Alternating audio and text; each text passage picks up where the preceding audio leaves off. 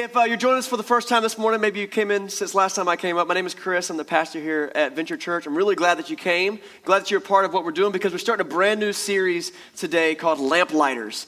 Lamplighters. And to get there, I want to talk to you real quick about something that's a fun fact about me and my family. We raise chickens. It's true. We raise chickens like most normal families that have a dog or cat, maybe a guinea pig. Nope, we got to be weird. We got chickens, and but it's cool. It's educational. It's fun. Eggs are delicious. And so as a family who has chickens, we have different patterns of various parts of our life. One thing that we have to do every night before bedtime is we go back out to the back corner of my yard where the coop is, and there's a chicken run, and we got to go back there and we got to close the coop because of predators. Yes, in Wilmington, because of the circle of life, there's predators. And, believe it or not, coyotes and foxes and, of course, raccoons and possums and cats.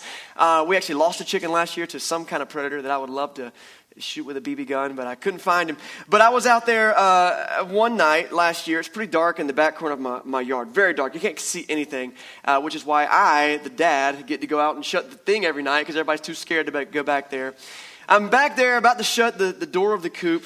I've got to reach over this fence. And you ever had that feeling that you're being watched? Super creepy in the dark, right? And so I'm like, I reach in my pocket, grab my cell phone, flip on the light, feature, turn to my right, and I come face to face on the top of this fence with this big old possum. Possums are ugly critters, but they're way more ugly when you didn't know they were standing there. You're just like, oh gosh. So I take the thing, and I think I probably surprised him way more than he surprised me. So I got this thing and kind of blinding him, and what do you do? I'm going to pet him or something? No. I real quick, just instinct, I reached down, I knew there was this big stick on the ground, like a club. And sorry if you're going to judge me about this, this is just who I am. So I pick up this stick, and I just didn't hesitate, didn't pause, just whap, just hit that possum right on the head, man. He totally didn't know that was coming. And he just fell off the back of the fence. And I'm like, and now what? He's not gone. He's still totally with us. And he's just kind of laying there. And so he's on the other side of the fence. And he's in the fence with my chickens now. So I go to walk around. I got the light and I got the club because I don't know what I'm going to do, hit him again or maybe apologize, maybe become friends. I don't know. But turns out he was playing possum.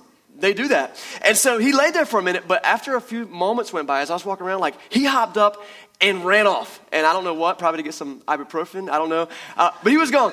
Needless to say, he did not mess with my chickens that night, and I haven't seen him since. Why do I tell that story? I tell it, first of all, to kind of brag about the time that I got into a stick fight with a possum in my yard, because that's a crazy story. But also because I want to just highlight something. Crazy stuff happens in the dark, doesn't it? You ever been somewhere and just that would not have happened in the daytime, but it just happened because crazy stuff happens in the dark. We're starting this series, Lamplighters, today because I hope that it will become a real call sign for our church family to be a lamplighter. As a church, we have this phrase that we use all the time. I said it once already this morning, that we want to be God-chasing, grace-shaped love agents. And the last little phrase is, shine light in dark places. We want to be people who will go into the world where there's brokenness and hurt and remorse and pain and regret and go in and just say, listen, I know that's hard. Let's help shine some light on that for you. Let's be people who shine light. And in the days before electric lights in a city, there would be this person called the lamplighter. It's just an awesome, you got the image here, this kind of old English looking image.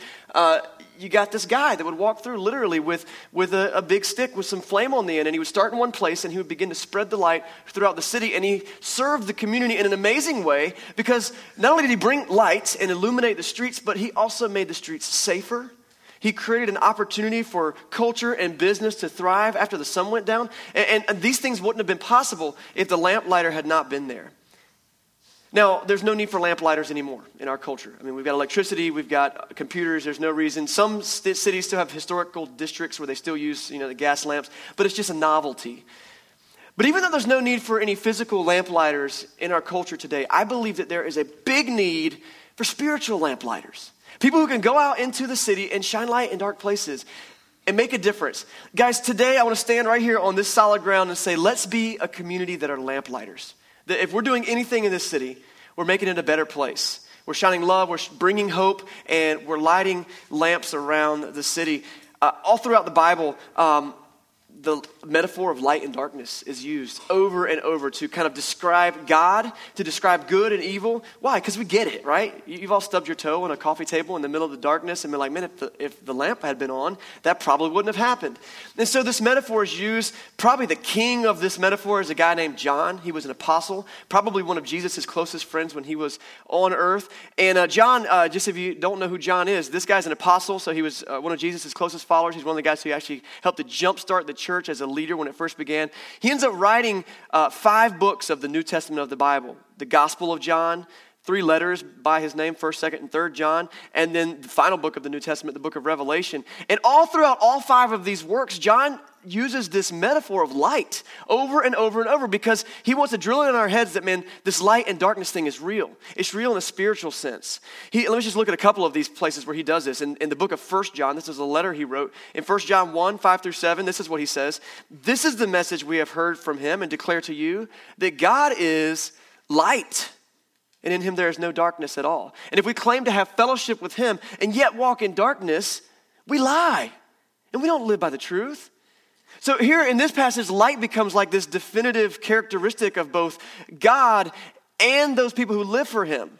God is light, and in him there is no darkness. John also describes Jesus in the same way. If you go to the Gospel of John, which is a biography on the life of Jesus, if you're trying to find out where do I start reading the Bible, the book of John is a great place to start because it just kind of gives you a biography of the life of Jesus. And in John chapter 1, verse 4, this time talking specifically about Jesus, it says, in him, talking about Jesus, was life. And that life was the light of mankind. And listen to this. In verse 5, it says, the light shines in the darkness, but the darkness has not overcome it. Darkness doesn't overcome light. Light penetrates darkness. You can take a small match in a huge room and suddenly find visibility. Darkness is it's not a thing. Darkness is the absence of light. It doesn't win over light. And so light is a really good metaphor for understanding God because it's so simple. It's simple. Every week I love to look to the Bible for the answers to life's most important questions. And this week we're going to be digging into the concept of light. It's going to be a 3-week study about lamplighters and the things that light does in the world that also God does. If you've got a Bible, I want to encourage you. We're going to do most of our teaching from Ephesians chapter 5. So you can grab that and flip to it. If you didn't bring a Bible, that's cool. We've got some scattered underneath the seats there. It's in the New Testament of the Bible, back near the back third of that book. Feel free to use the index at the front. It's totally cool. And also the words will be on the screen behind me here. But this letter was written by the Apostle Paul as a teaching to some Christians in a city called Ephesus, kind of modern-day Turkey right there on the coast. And so this short passage that Paul writes in Ephesians chapter 5, starting at verse 8, really sums up some of the teaching that I want us to land on over the next 3 weeks. Let's look at that together. Ephesians chapter 5, starting at verse 8.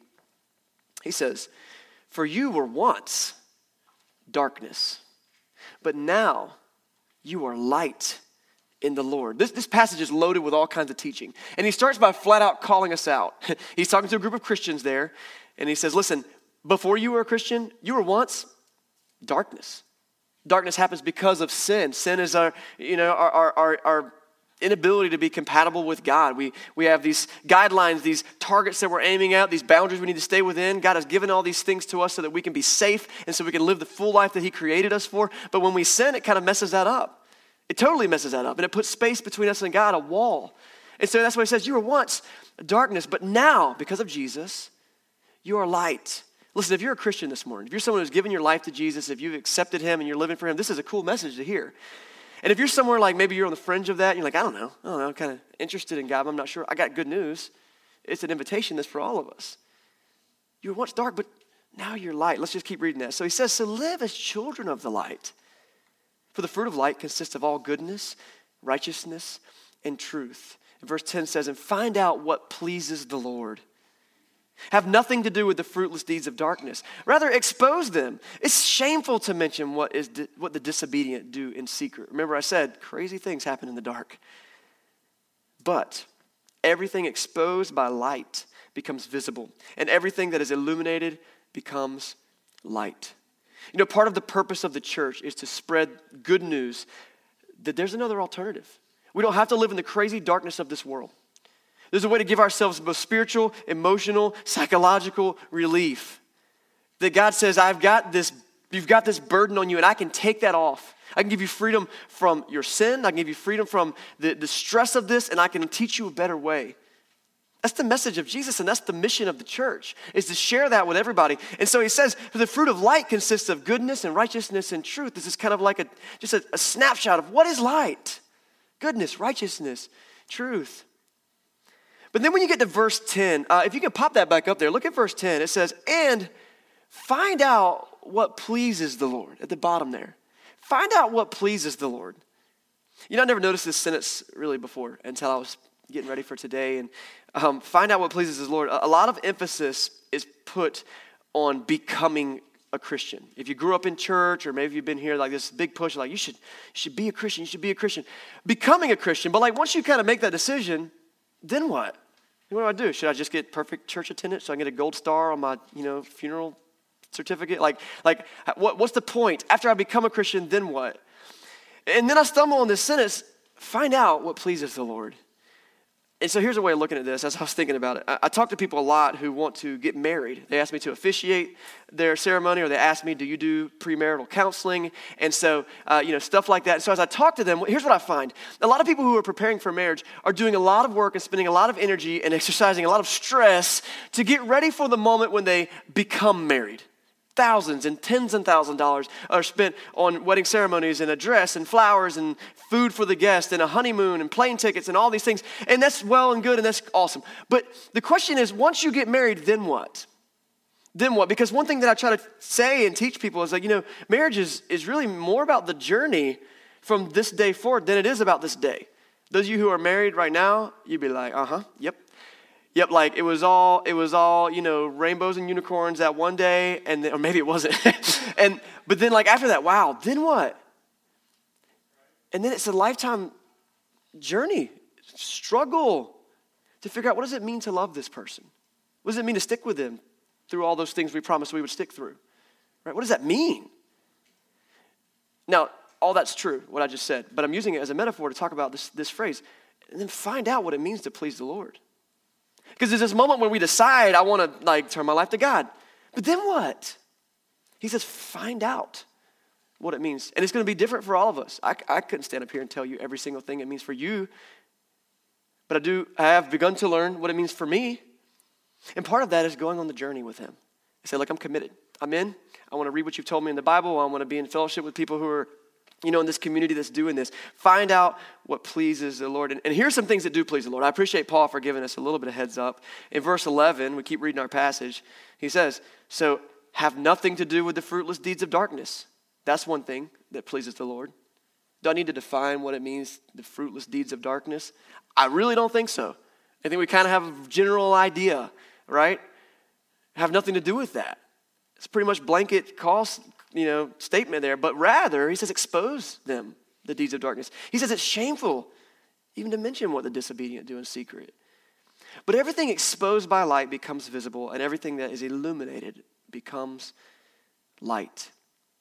I want to unpack those last few sentences in the time we got left. Each week during this series, we're going to take a look at one thing that light does in the world.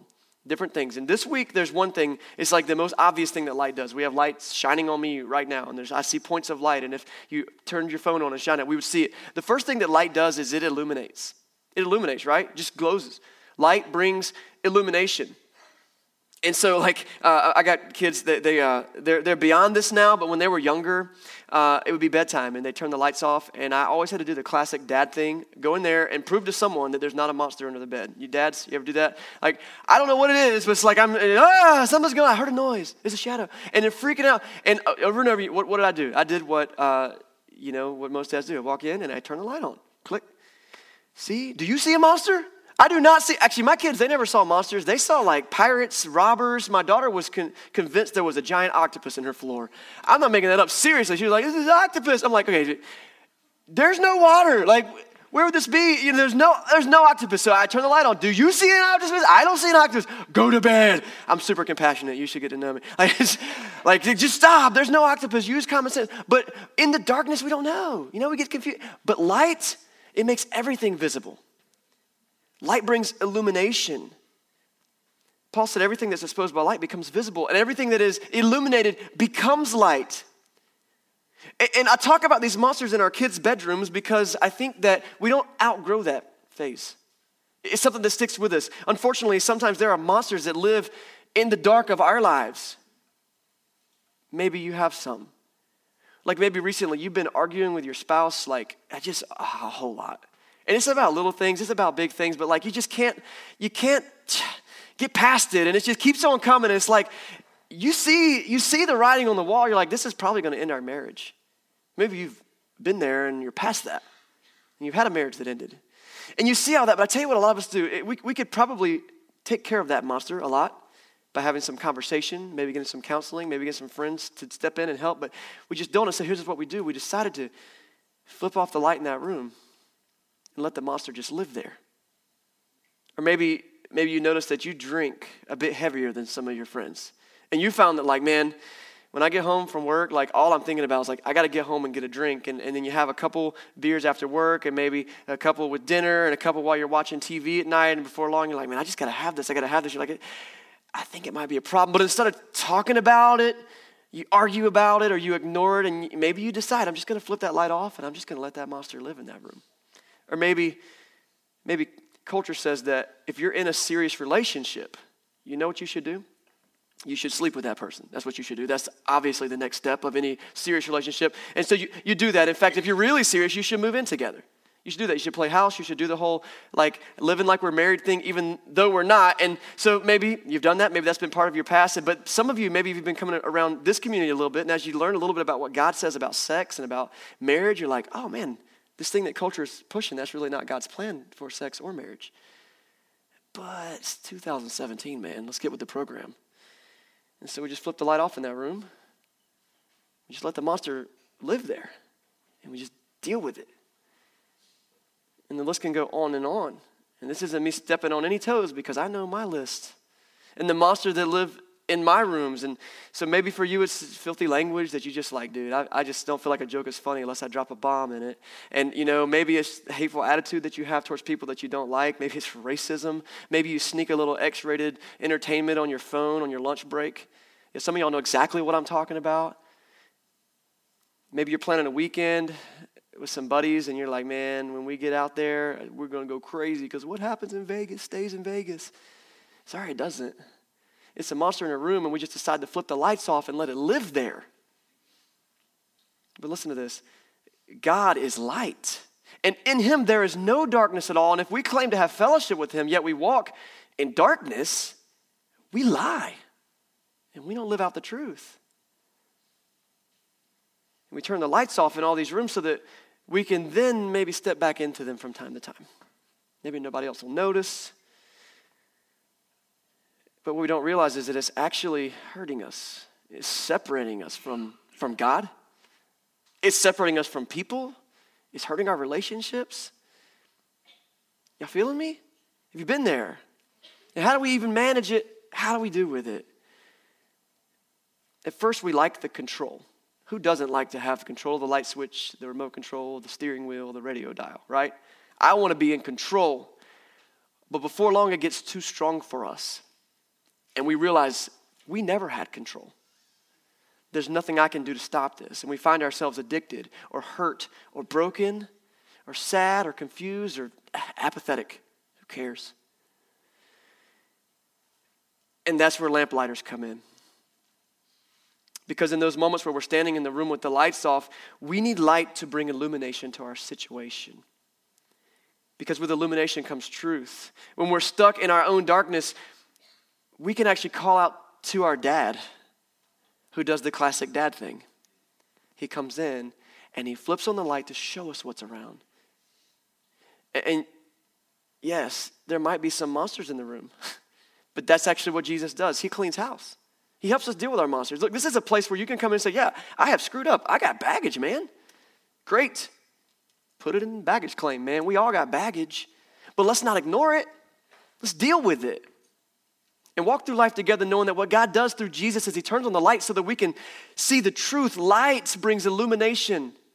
For you once were darkness, but now you are light in the Lord. And look at verse 13. It says, but everything exposed by light becomes visible. And everything that is illuminated becomes light. this is like physics lesson here, okay? Like we're not just talking about some ethereal, crazy spiritual concept. This is like, I see that. I've turned on the light before. I've seen how it's helpful. And so kind of as we wrap up today, I want to kick off this Lamplighter series by just bringing two big truths to life, okay? And something that you can take home with you. And if you're here for the first time today, I hope you'll come back for the rest of it. Because there's going to be 2 more weeks of this, and we're going to be digging in. What does it mean to be lamplighters or be part of a lamp lighting system through God? And here's the first thing that we're going to learn. The first one is good news, okay? So let me just kind of set this up. If you feel like you've been stumbling around the darkness, you flipped off some light switches, and you've been trying to find truth or purpose or meaning or peace or rest, or just like, you ever had this moment? I don't know what to do. Yeah, I have. This is the truth that's good for you. The light is here. The light is here. God came into the world as a man named Jesus. By the way, that's a big summary of who Jesus is. Some people would say, well, Jesus is just a good prophet. Jesus was a teacher. He's a good man. Jesus himself claimed to be God in the flesh. So if he's not the things he said he was, he's also not a good man. He's a liar. Because what he said was, when you've seen me, you've seen the Father. He said, I'm going to raise from the dead. So if he didn't do that, he's a liar. I put I've put mental energy into this thing. I'm like, people don't raise from the dead. That's crazy. That's wild. But man, there's just continually mounting evidence, both logical and rational and physical evidence of other things that surround the life of Jesus and the teachings of the Bible that go, man, that's believable. That's true. And if that's true, then everything else Jesus said is true. He's God in the flesh. And he said, I'm the light of the world. And I'm here to shine in the darkness, and the darkness will not overcome me. And so this might be your first time hearing this. It might be that you've been thinking about, coming to church for a while, and you're here, or I don't know. Wherever you are in your life, I want you to know the light is here. So what does that mean? Well, when the light illuminates things, we have an opportunity to walk. So I want to encourage you to take a step. Take a step. Maybe the easiest step for you is like, come back one more time. Just come back one more time. Maybe you've been coming for 2 years, and you're like, I just need to keep coming. I need to just try this. Learn to know how to please the Lord. Maybe for you, it's your day to say, okay, I'm all in. I'm all in. Like I've been kind of parallel walking beside some people who are in the light for a while, but I need to be all in. The Bible teaches that when we want to live for Jesus, we just kind of say it. I'm in. I still got questions, but I know enough that I want to be in. And then the first thing we see those people do is get baptized.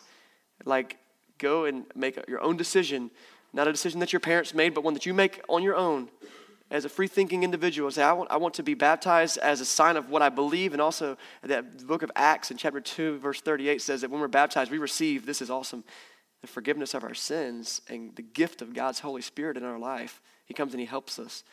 It's amazing. Then maybe that's the step you need to take. As the lights come on, you're like, maybe I've never really given my life to Jesus. I don't know. Maybe for you, it's just make a connection with some more people through a community like this. But the good news is the light is here. The light is here and it's shining. It's a beacon.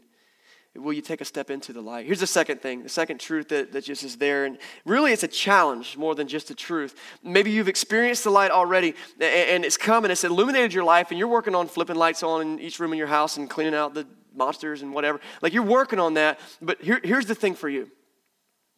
Shine the light. God gives us this amazing ability. Everything that is illuminated becomes light. Think about the moon. The moon it doesn't glow by itself. It's just a big rock floating in our space. It doesn't glow, but because of the reflection of the light of the sun, I told you this was physics, we can see things at night. Is the moon itself a light source? Not really, but it's become illuminated. And everything that is illuminated becomes light. The more that we are shined upon, the more people can see us. And yeah, it might be ugly. We might be the possum on the fence, But people can go, oh, dude, they're just being real. That's who they are, and they understand that they've got mistakes, but they're working on it.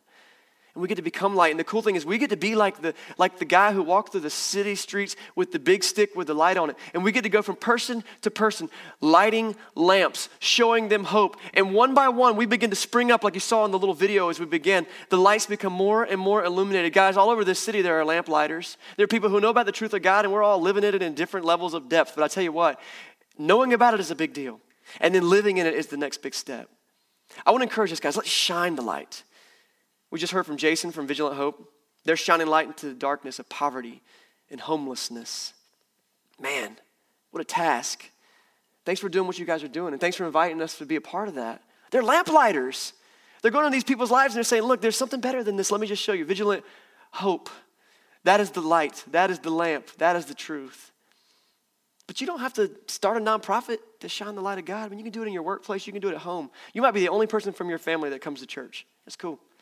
Eventually people will see what you're doing in your family. Like, man, they just react differently. They do different things for entertainment. Their whole outlook on life is different. Why? You got the light of God in you. And you can light a lamp for them. In just a few weeks, 3 weeks away, it's Easter. Easter Sunday. It's hard to believe. Easter Sunday. You know, this is the one Sunday of the year that is most likely for your friends who don't go to church ever, that they might give church a try. They might. And so every year around Easter time, we put a lot of effort into encouraging you to invite your friends to church. That coworker that you've been thinking about talking to, you know, that neighbor, your friend, whatever. This year we got a cool way that we're kind of trying to have an icebreaker conversation starter to invite your friends to church. We did it a couple years ago. It's called Mug Your Neighbor. Remember Mug Your Neighbor?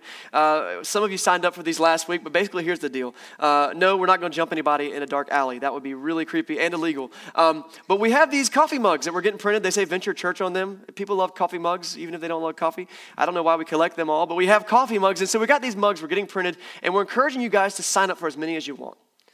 Because in doing so, you're saying, these are the number of people that I want to try to invite to church on Easter Sunday. Or shoot, it might take a couple months for you to talk them into it, but you say, hey, I'm going to work on inviting them to church. So you're going to mug your neighbor. You sign up for these. There's one of the computers at the back there on the right side has got to sign up for how many mugs you want. And you can pick up a mug and you can say, here's what I'm going to do to be a lamplighter. I'm going to get this silly mug. I got to tell you something. We can't ask them for you. No one can, okay? So this is just a conversation starter, but here's a great one. Hey, my church has these coffee mugs and we're encouraged to give them away to our friends. I thought of you. Really? Cool, that's nice. Yeah, Easter Sunday's coming up. I'd love for you to join us. Then that'd be awkward. Just, hey, this is a gift. People like free stuff. But it's more than a coffee mug. It's an opportunity to just begin to try to start sparking a light for their life. I want you to focus on people that don't do church. If they go to church somewhere else in town, that's fantastic. But people who are just like looking for a way to turn the lights on. Sign up for a few mugs today before you leave. It'd be a great way to shine light in the lives of your friends. The light is here, so let's shine the light. That's our first week of Lamplighter. As a community, let's be lamplighters. Let's go out and make a difference, shining light in dark places, showing people the way back to God by showing them what he's done for me, for you.